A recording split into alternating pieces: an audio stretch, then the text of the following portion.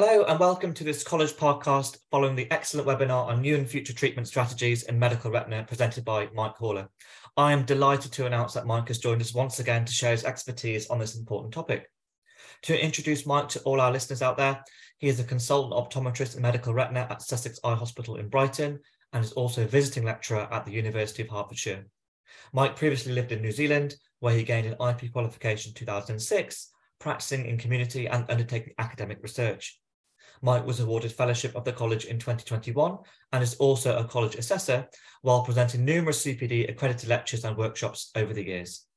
So Mike, we're very happy to welcome you back and to have someone of your vast experience and knowledge to join us here again today to answer some questions that delegates had at the webinar but didn't quite have the time to cover. Thank you, Parendy.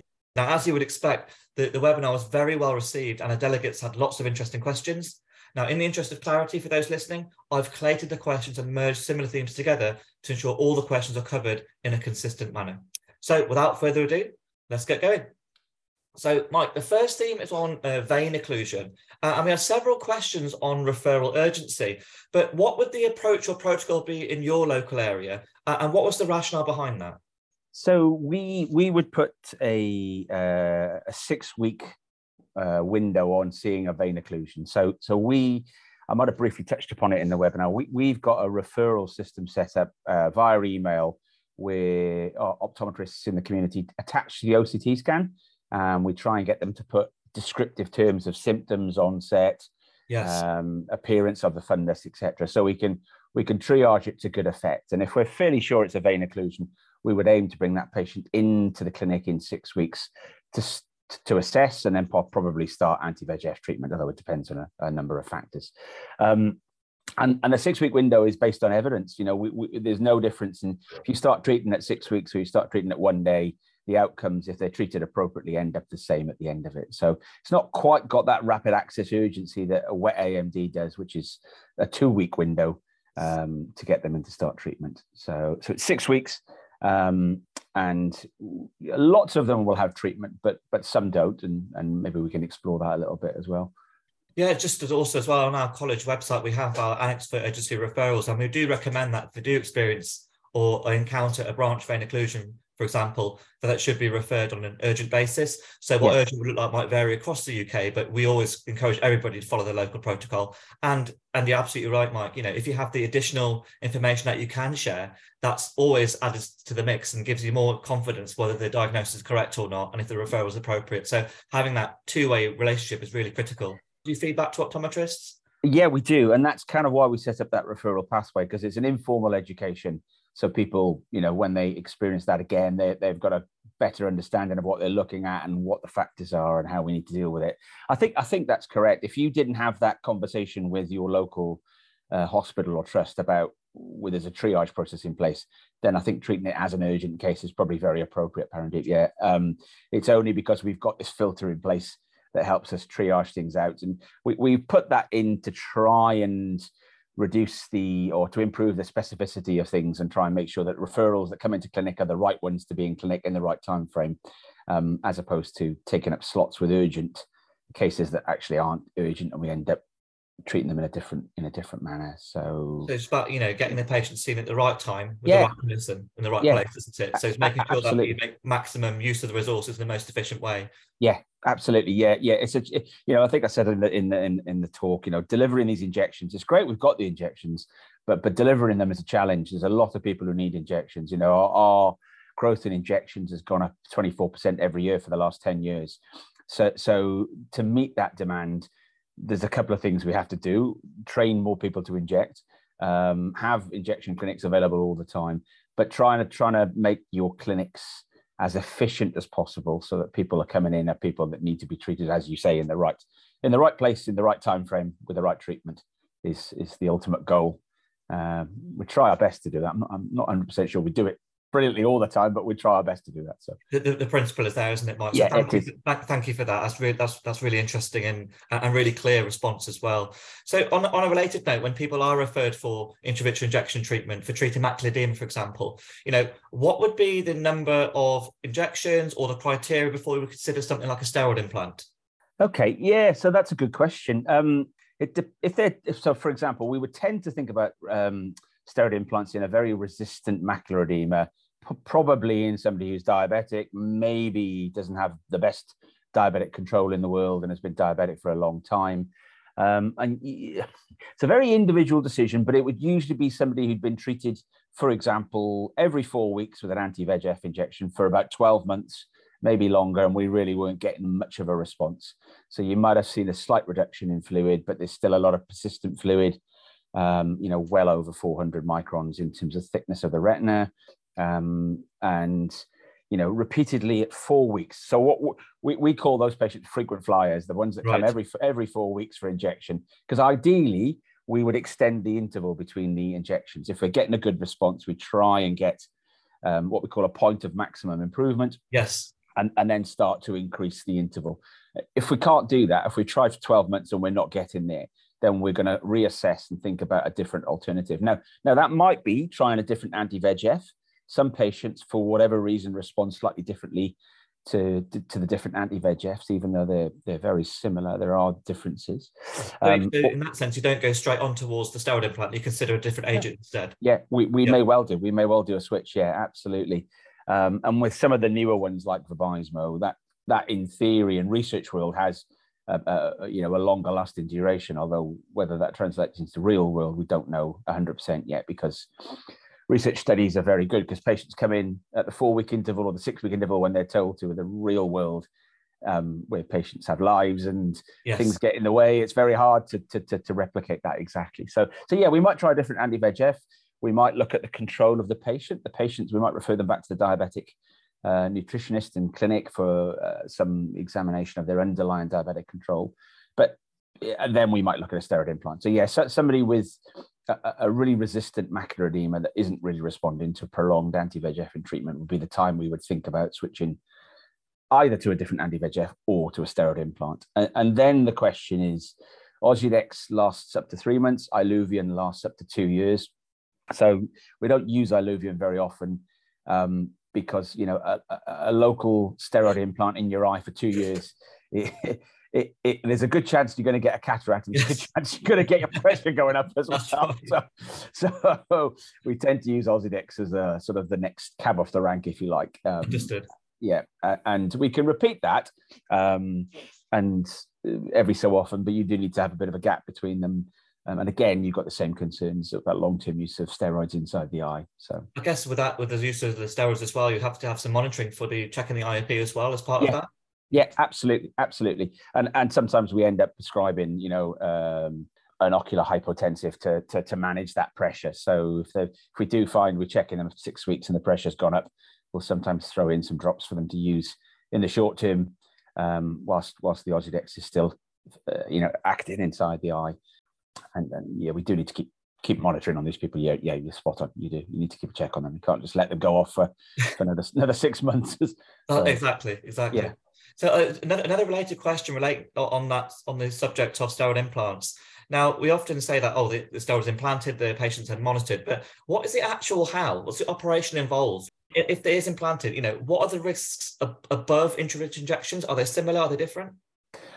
So it's a very similar process. It's an intravitreal implant, so it's a slightly bigger needle, and the risks are very similar. So it's a slightly bigger hole you create with the needle because it's slightly bigger. But if it's done in an aseptic technique, if it's done in a completely aseptic injection room, which they always are, the main challenge, again, I think I might have touched on this briefly in the webinar, the main challenge is managing the patient when they get home and, keeping that side of their face dry for at least 48 hours.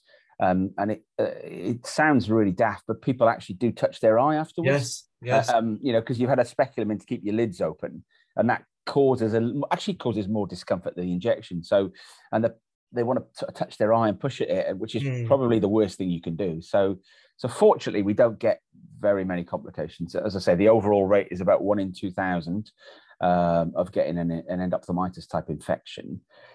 And that's very rare, but it does happen, and it's fairly serious often when it does happen. So we do need to manage that very well. But so steroid implants is into the vitreous. It's, I think I showed in the lecture, it's a little small. It's probably not even the size of half your length of half your thumbnail. and that's into the vitreous, and then that sits in the vitreous close to the retina. So some of the challenges are, if a patient is pseudophakic and there's a bit of a gap between the back of the capsule and the iris, then sometimes you can find that comes through into the anterior chamber, which is not good fun. That's not what you want. You don't want that there at all. So you do need to do a few checks before you do the implant to make sure it's the appropriate technique for that patient. So, but overall, it's very similar. It's very similar to doing an anti-VEGF injection, slightly bigger needle, but into the same area. So even though the actual wound hole size is slightly larger, the risks involved are very similar. Yeah, so that's really important to know, isn't it? Yeah, it is. Yeah. As I say, if it's done in an aseptic environment in the hospital, which it is, that keeps the risk very low. And then, as I say, it's managing the patient when they get home. You know, there's always a debate about whether you give them prophylactic anti-infective drops to use. And I think Moorfields have produced some evidence to show that it doesn't make any difference if you give them those drops or not. I think the key is it's about having that aseptic technique at home, isn't it, Mike? You know, make sure you wash your hands before and after you touch your eye if you do, you know, and keep it dry and follow the instructions. So it's very much about the patient compliance to minimize the risk, just as it is to involving any medicine at some stage. Yeah, absolutely. It is a bit of managing the patients when they go home and giving them and telling them what to do if they're concerned. You know, they need to have a route back into us if they think something's not quite right, not sitting at home for 2 or 3 days thinking, oh, well, I wonder what I should do. Well, should I go in or not? By which point the infection's taken full hold, and it's very, very hard then to resolve. I think even a matter of days can be critical to the outcome as well, wouldn't it? So, yeah, absolutely. So you can imagine you give someone like a patient-initiated follow-up type approach, you know, have an emergency number to call, they'll be able to access the care that they need straight away. Yeah, and we've got 24-hour care for that. Absolutely, yeah. We're lucky as we're an eye hospital. We've got on call all the time.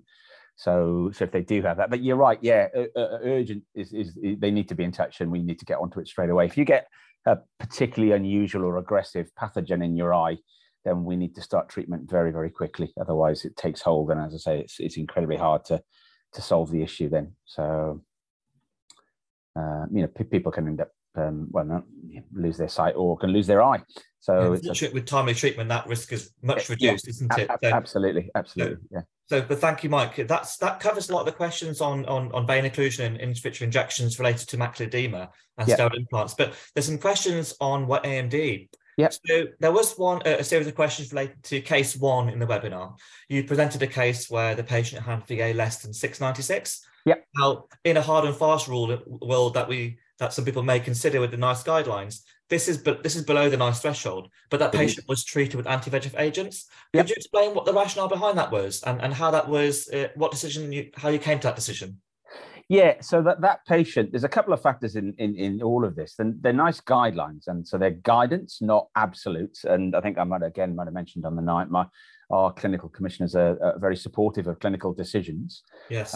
And you know, a patient isn't just a level of VA, are they? They're a person. And so this particular lady, who I remember very, very well because she delayed care because of COVID concerns. It was right in the middle of the first lockdown, so she was absolutely petrified of catching COVID. Understandable at the time, wasn't it? Yeah, absolutely. So she delayed it for about 10 weeks.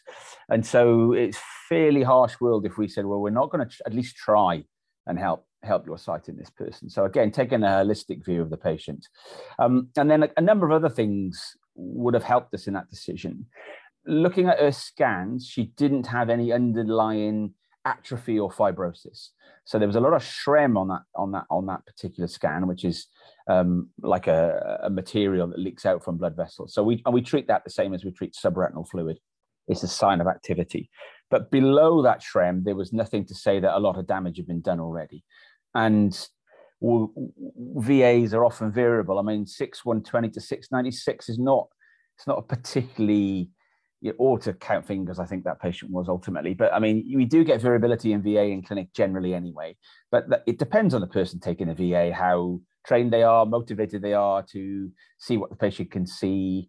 They might get, so there's a little bit of a fudge factor with the VA sometimes, because it's not always a true representation of the patient's vision. But in that particular case, we looked at the scans, we looked at the patient, thought actually there's a good chance we might get some resolution and some improvement here. And then overall, we took into consideration the patient, the person, and had a chat to them and made a decision between us that we'd at least try some treatment to see how she responded. And we might often call that a trial.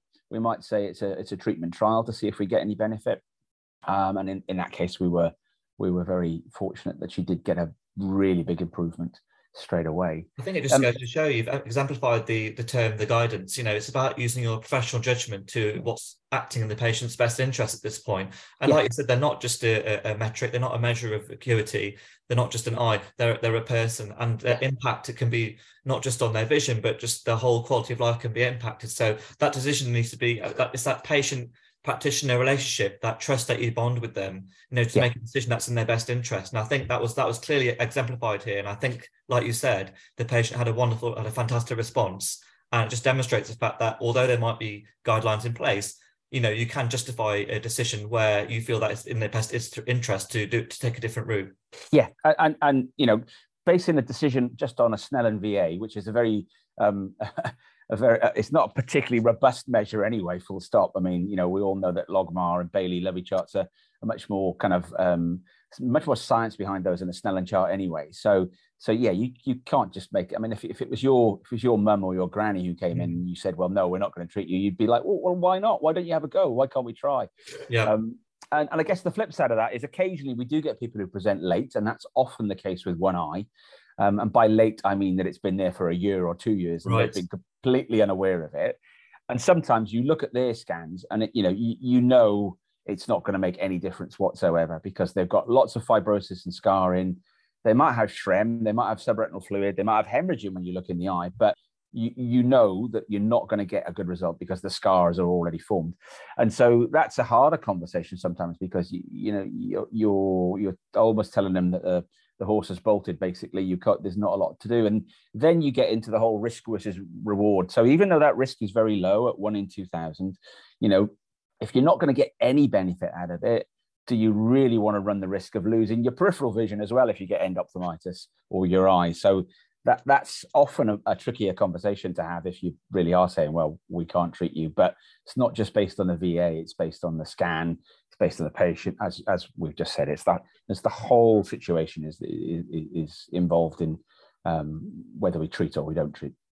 That's on a related note, and a lot of optometrists in practice would say, well, if I then add a patient that presents to me with VA below 696, now according to NICE guidelines, that would say that they may not be eligible for treatment. But having that discussion beforehand just sets out, that if there's potential for improvement and there are other patient factors that mean that might be a candidate for success, then how should these patients be managed? Should they be referred less or more urgently than you would do for a person who's within the criteria? Yeah, so it just depends whether if they're a new patient. So if the patient turns up with new symptoms and new things that have not been seen at hospital before, or they're completely unaware of it, then I think treat it as you would a normal wet AMD patient. Okay, right. So I would get that seen quickly and rapid access 2 weeks, whichever pathway you've got locally, and then let the hospital decide that it's been there a long time. We'll have that conversation with them. So if it's somebody who's already been under the eye service locally and has been discharged and you see them, that's a slightly different process, and you might want to contact your local hospital if you can to get some feedback about that. And so again, part of our macular referral email thing is designed to encourage that, where people contact us with the scans and we go, okay, look, we've seen this patient before. That scan looks very similar to the last one we've got, so you don't need to send that one in. But I appreciate that this doesn't exist in lots of other places. This is something we set up about 4 years ago with NHS England as a triage system. So that could be replicated across the UK, couldn't we? Or a tele ophthalmology platform would be ideal scenario, which we could upload images. And I think Open Eyes and things like that are very good at that exchange of information, which is and it works the other way around as well. If we're discharging patients to community, we can say we could send not only a letter, but the latest scan to the optometrist's practice, so they know what it looks like when we've decided we're not going to treat anymore. And it saves that confusion of people coming back in when they don't need to come back in. That was actually a related question, actually, Mike, because a lot of practitioners, they see patients who do attend their practice, they've been discharged, and they find a new find that they might be concerned about. And so having access to the image in a two-way feedback system, and that's the requirement of having an image platform which you can share images as well. But if that is available, then it should be used, and I think it's a great thing to have. It means that people don't get necessarily referred again. But if there is any change, they could get the advice that they need to, determine whether or not a referral is needed again. Yeah, totally. If you've got a connection, you've got communication with your local hospital, that's the way forward. If you don't, I think for safety's sake, you have to treat it like it's a new wet AMD. And if you've not seen them before and they've got no history of being to the hospital before, or they can't remember, I think defaulting to safety is probably the best way, and let secondary care deal with it afterwards. And it may be that they decide to discharge it, or they may treat it. So I think treating it as a new finding, definitely send it in as you would normally for wet AMD. The impact on the vision and the quality of life afterwards is so profound. The benefit of referral without any potential risk of not doing that. Yeah, so and that's a little bit why I put that first case into the webinar, because it almost deliberately designed to make the question. So, well, hang on, it's not 696 and above, and there's a reason we've done that, because we treat the patient as a whole, and it's not always a case of saying, well, we can't treat that, so don't worry about it, don't send it in. At least let us have a look at it, and we can decide either way then. Thank you, Mike. On a related note as well, when again practitioners view an OCT scan, for example, we know they're becoming more and more ubiquitous in practice. People offering them as an additional imaging service. Now, in the presence of a serous pigment epithelial detachment, but there's no sign of neovascularization, would any treatment in that case be beneficial? So if they do observe those and the patient's asymptomatic, for example, do they still need to be referred, or what would be your advice? Well, if there's no evidence of neovascularization, I would often say to you, what are we going to treat? Because they're anti-VEGF injections designed to treat the VEGF drive that makes neovascularization. So it depends a little bit on the size of the serous PED. And I would say if they've suddenly got a big, a PED that suddenly popped up. So you've seen this patient before, they come back, but almost a bit different to what you described. They're symptomatic, their vision's dropped. They've got a large serous PED, then I would send that in. We might not treat it, but we watch it really closely because we know something's about to happen usually. If they've got a little small serous pigment epithelium detachment, they're not symptomatic, there's no evidence of anything else going on, then referring them in probably isn't going to be much for us to do. And going back to the point earlier, you kind of ended up filling the clinic with things that don't need treatment. So if you, and again, we're lucky because we have our referral platform, so we can filter this stuff out if we need to. But yeah, so I think a symptomatic serous PED that suddenly developed, I think I would refer that in, because we would look at that and monitor it closely, most definitely. I think in some cases people do treat if they've got a really strong suspicion. We've also got OCTA, which is an extra imaging technique, and if a practice has that, then that's a good way of differentiating that PED to work out whether there's something active going on underneath or not. Because if there's a membrane visible on OCTA, that makes the decision a lot easier. If the membrane isn't there, then again, it helps us just clarify what we're dealing with. So I would say if it's asymptomatic and small, no. If it's large and sudden and there's a change and the patient's got symptoms, then definitely send them in. So, and we'd have a look at them. So thank you, Mike. That was really clear, and I hope, and I'm sure our members listening will be, really interested to hear what the approach is there locally. And if they're not sure, they should find out what. I think that's the key to it. If you need to try and reach out to your local service and find out what they want and how they want it done, because rather than it being the old-fashioned route of, oh well, I don't really want to bother the hospital and the consultant, and we're all very deferential about it. It actually, I've worked in primary care a lot and secondary care, and it actually makes life a lot easier in secondary care if we've got a good conversation with primary care, because we can work together to make sure people are managed in the right way, as opposed to this, oh, I don't want to bother them, they're going to get grumpy with me if I contact them.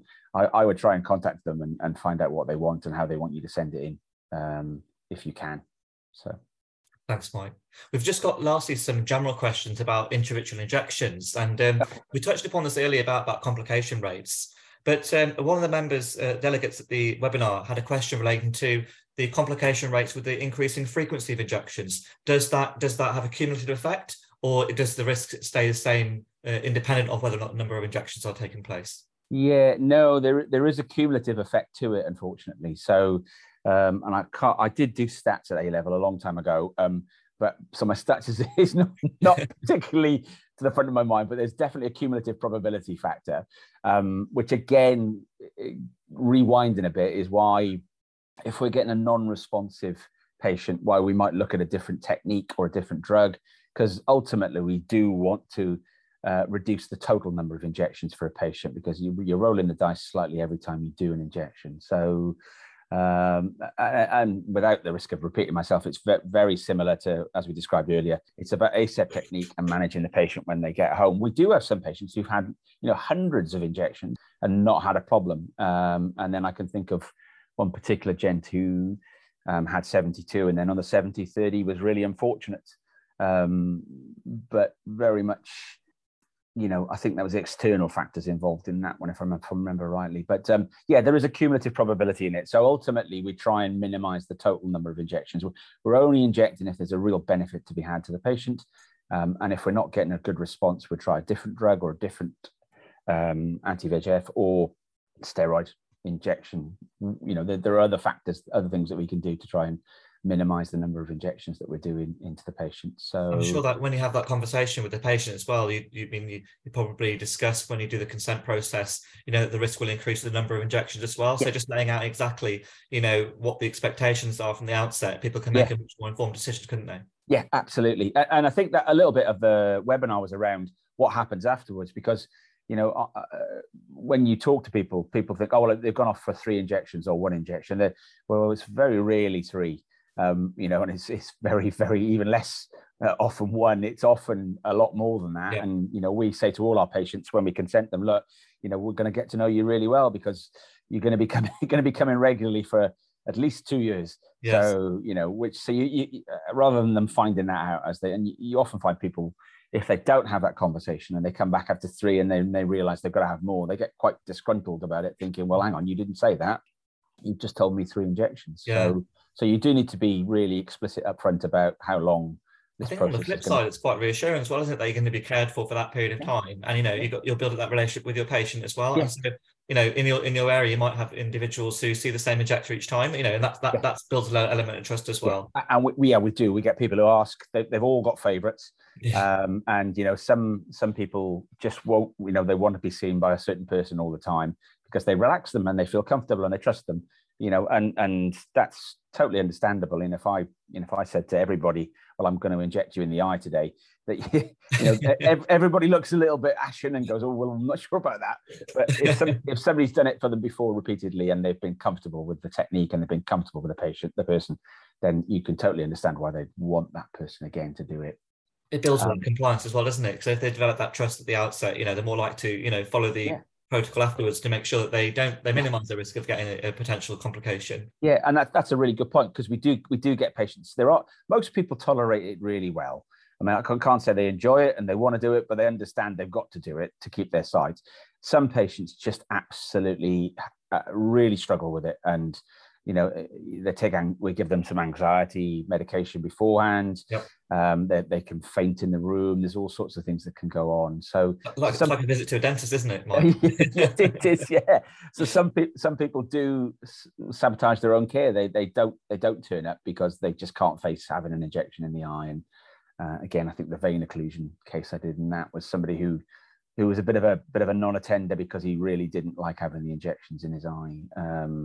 Which didn't end up going particularly well for him in the long term. But, I can understand that. I can totally understand it. But you're right. If there's a trust relationship and they're quite happy with the person that does it, and they're more likely to come along. And interestingly, one of our nurse injectors plays classical music in the room all the time. And there's some evidence recently at Arvo. They produced a poster that's showing giving music, playing music, and the patient's choice of music actually reduce stress and anxiety in the patient for having intravitreal injections. And I can't remember what the top three were, Frank Sinatra, and it was very much of the demographic you'd expect to be having the injection. So one of our nurse injectors likes Metallica, and I was like, no, you can't play that. I was just going to say that if you've got some person that's very much in the heavy metal, I don't know how much that's benefiting the patient or the injector. So. No, exactly, yeah. So moving on to actually some of the treatments actually. So we discussed in the webinar some newer agents such as Beovu and Vabysmo that you mentioned earlier. Do they have any particular advantages over Lucentis, the one that's been established more in the last few years? Are they more efficacious? Do they cost less? And how do you decide what agent that you will use for that individual, or is it just a trust-based decision? So Vabysmo and Beovu and Eylea all last a little bit longer than Lucentis. So there's not many people on Lucentis in our trust anymore. Right. And if they are on Lucentis, they're gradually being switched to Ongavia, which is a biosimilar of Lucentis, because that's come off patent this year. So now biosimilars should be exactly the same as the original drug. There shouldn't be any difference in the treatment or care regime as a result of switching to a biosimilar. So we've started switching the patients of Lucentis we've got to Ongavia generally. So far, we're not seeing any difference in the longevity of it. So we would have previously used Eylea as our first choice because it, in theory and in practice, it tends to last a bit longer than Lucentis. Beovu we've never used. Beovu had some retinal vasculitis and inflammatory issues, so it's not been widely adopted because of that. So we've never used it in our trust. So they've been reported through formal channels as being a potential adverse event. Yeah, absolutely. Yeah. So and then Vabysmo is relatively new. It's really only been out this year in the UK. So we started to switch, and again, that's slightly different. That's an anti-VEGF, and it's got a thing called an Ang2 in it as well, which stops the leakiness of blood vessels, particularly in diabetics. So it's licensed for diabetic macular edema and wet AMD only at the moment, not for vein occlusion. Right. So we can't use it for that.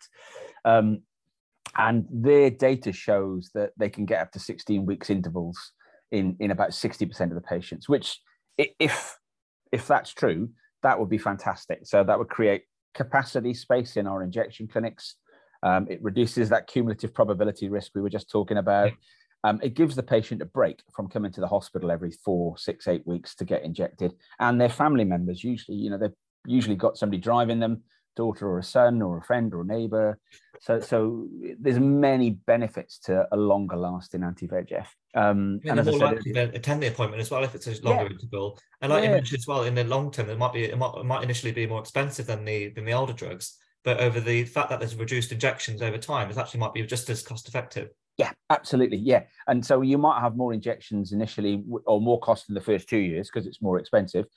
But over the longer term, if you model that out over 5 years, then 16 weeks as opposed to every 6 weeks starts to be more cost effective for the medication as well. And it's whilst that isn't a massive factor in your choice of which one you choose, because they're actually all very similarly priced. There's not much difference between any of them.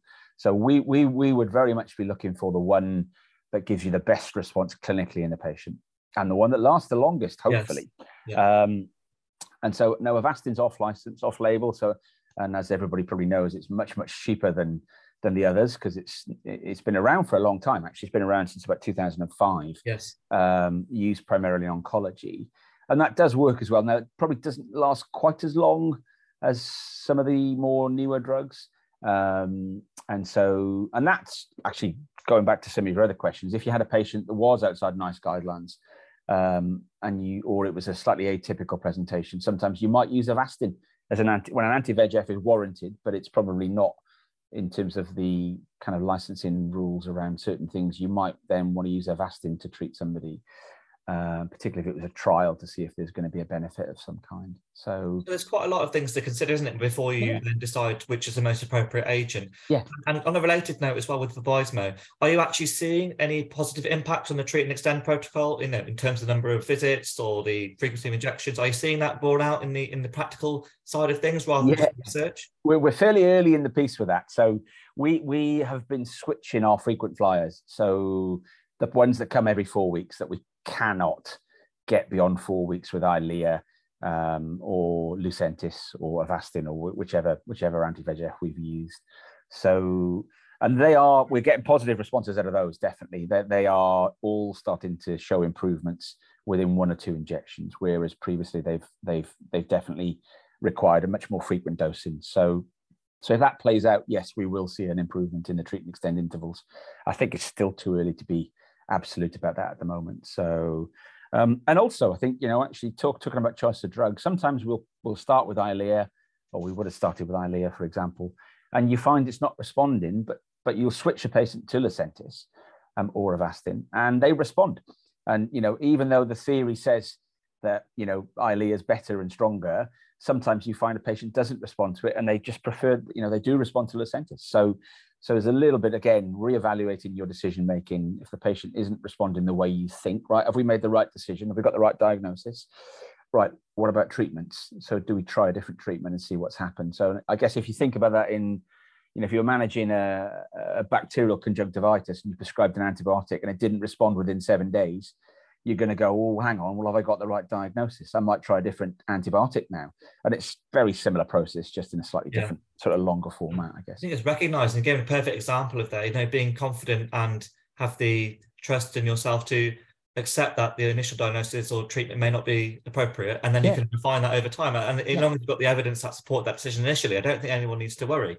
So, it's making that an informed decision at the time with the information that you had, and then subsequently, if there's new evidence comes to light, you should act on it.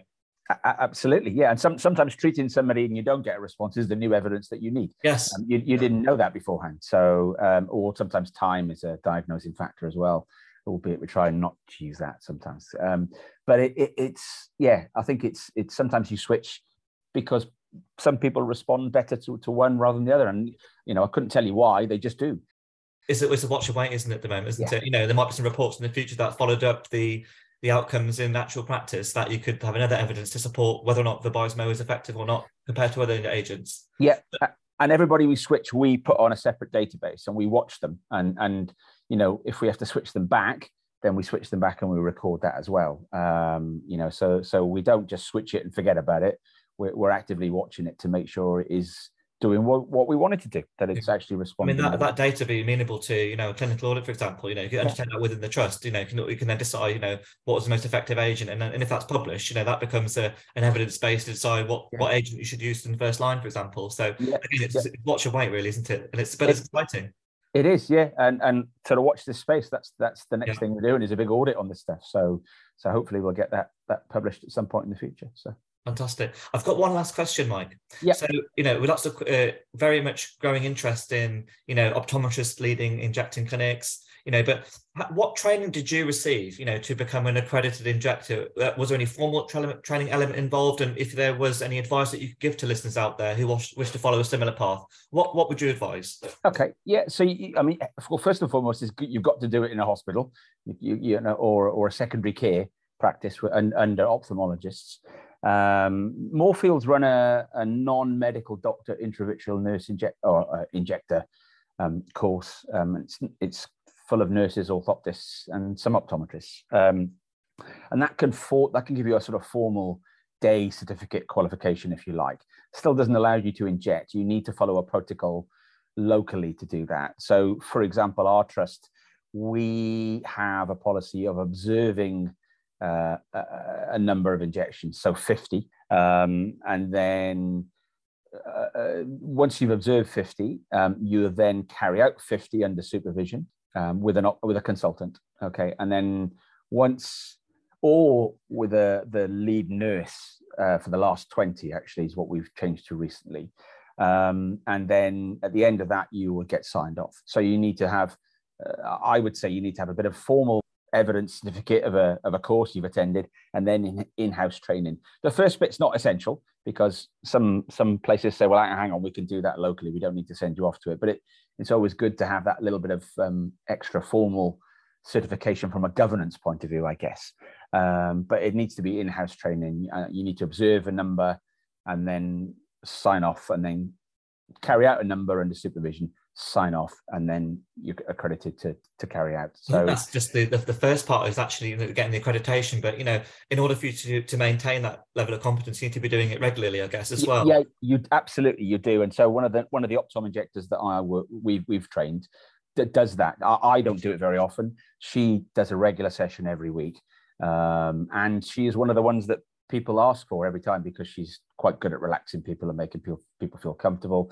And actually, as an optom, she's able to also report the scans at the same time. So she's got sort of two strings to her bow when she's doing it. So she's particularly useful from that point of view. But most of our injectors, non-medical injectors, are nurse injectors. And when we evaluated this whole process, we decided that nurses are much more familiar with aseptic technique than optoms are. They're used to handling needles. They've got that, bit more of a sort of a medical kind of training than we do. And optoms are actually very good at looking down slit lamps and pulling together lots of information about a patient. So we tend to have optoms in clinic making the decision for treatment more than carrying out the injections. And that can be quite complicated sometimes. And, we've got some optoms doing YAG and things like that because it's a slit lamp scale. Nurses they aren't used to looking down slit lamps as much as we are. So it's much more amenable for us to do it, and usually easier for them to work out aseptic technique and injection protocols. But optoms are doing it, and that's with the demand we've got, that we probably need all the injectors we can get. We've got a couple of orthoptists training for it at the moment as well. So the way that IK is moving forward, it's a multidisciplinary approach, and we should approach it that way if we want to be serious about ensuring that we can meet this demand. Treating NHS backlog if there is one in your area. And making the most of optometry skills that we know that they have. Yeah, absolutely. And we also have the college also produced the expanding scope of practice guidance as well. So for those that are interested in becoming an injector, it just sets out the principles that you should adhere to in terms of your knowledge, skills, and experience in order for you to undertake additional roles within your practice or within a hospital setting. And I think I would strongly recommend our listeners to follow that guidance as well. That's available on our website. Yeah. Right, also, there's actually the Royal College of Ophthalmologists have got their OPT training thing, which is about undertaking secondary care skills and primary care, which covers anti-VEGF injections as well. So, but yeah, you'd need to find locally somebody who's going to mentor you and teach you and train you and be supportive. But you do need to do it regularly to be good at it. It's not something you can pick up once a year and do it. No. You need regular sessions, whether you want to do it or not on a regular basis. So. Well, it's a fantastic space and really interesting area that a lot of eye care that's developing at pace. There's lots of studies that are coming out, telling us about reporting about different treatments, and it just goes to show the growing number of optometrists involved in that level of care is fantastic to see. Yeah, absolutely. And what you pointed earlier about multidisciplinary teams, there's no way we can deal with the demand without using multidisciplinary teams. So there's lots of scope for optometry to be involved as a key part of all of these things. We did a service revamp 2 or 3 years ago, which very much involved optoms, orthoptists, nurse injectors, HCAs, technicians. There was very little ophthalmology involvement in it, and it was the only way we could deal with the demand. We were growing by 20% a year in terms of number of patients, number of injections. That's a huge number. Yeah, it's enormous, and we just couldn't deal with it, and we couldn't future-proof it either without expanding the multidisciplinary team and the workforce. And then, interestingly, this year or early last year, we had I'll call them management consultants, but they're not. They work in healthcare. They came in and evaluated all of our services and basically said, medical retina does very well because they use multidisciplinary teams. They've got lots of optometrists and some of the other services don't. And you should do, because that's the way you're going to meet your demand. And you touched on the COVID backlog. There's still a lot of backlog out there. The cataract backlog in our trust has been whittled down by using a private provider, but there's still plenty of people waiting to be seen in glaucoma and other services. So, we are well placed with our skill set to be involved in the care going forward, definitely. So I couldn't agree more, Mike. So we've come to the end of the questions, and thank you again, Mike, for your excellent feedback and your insight on this, again, really important and growing specialty area. It's been wonderful to speak with you, and again, thanks again for your time and all your support. No problem at all. Thank you very much for the invite anyway. It's very, very enjoyable. Thanks, Mike. Take care. Okay, take care. Bye. Bye.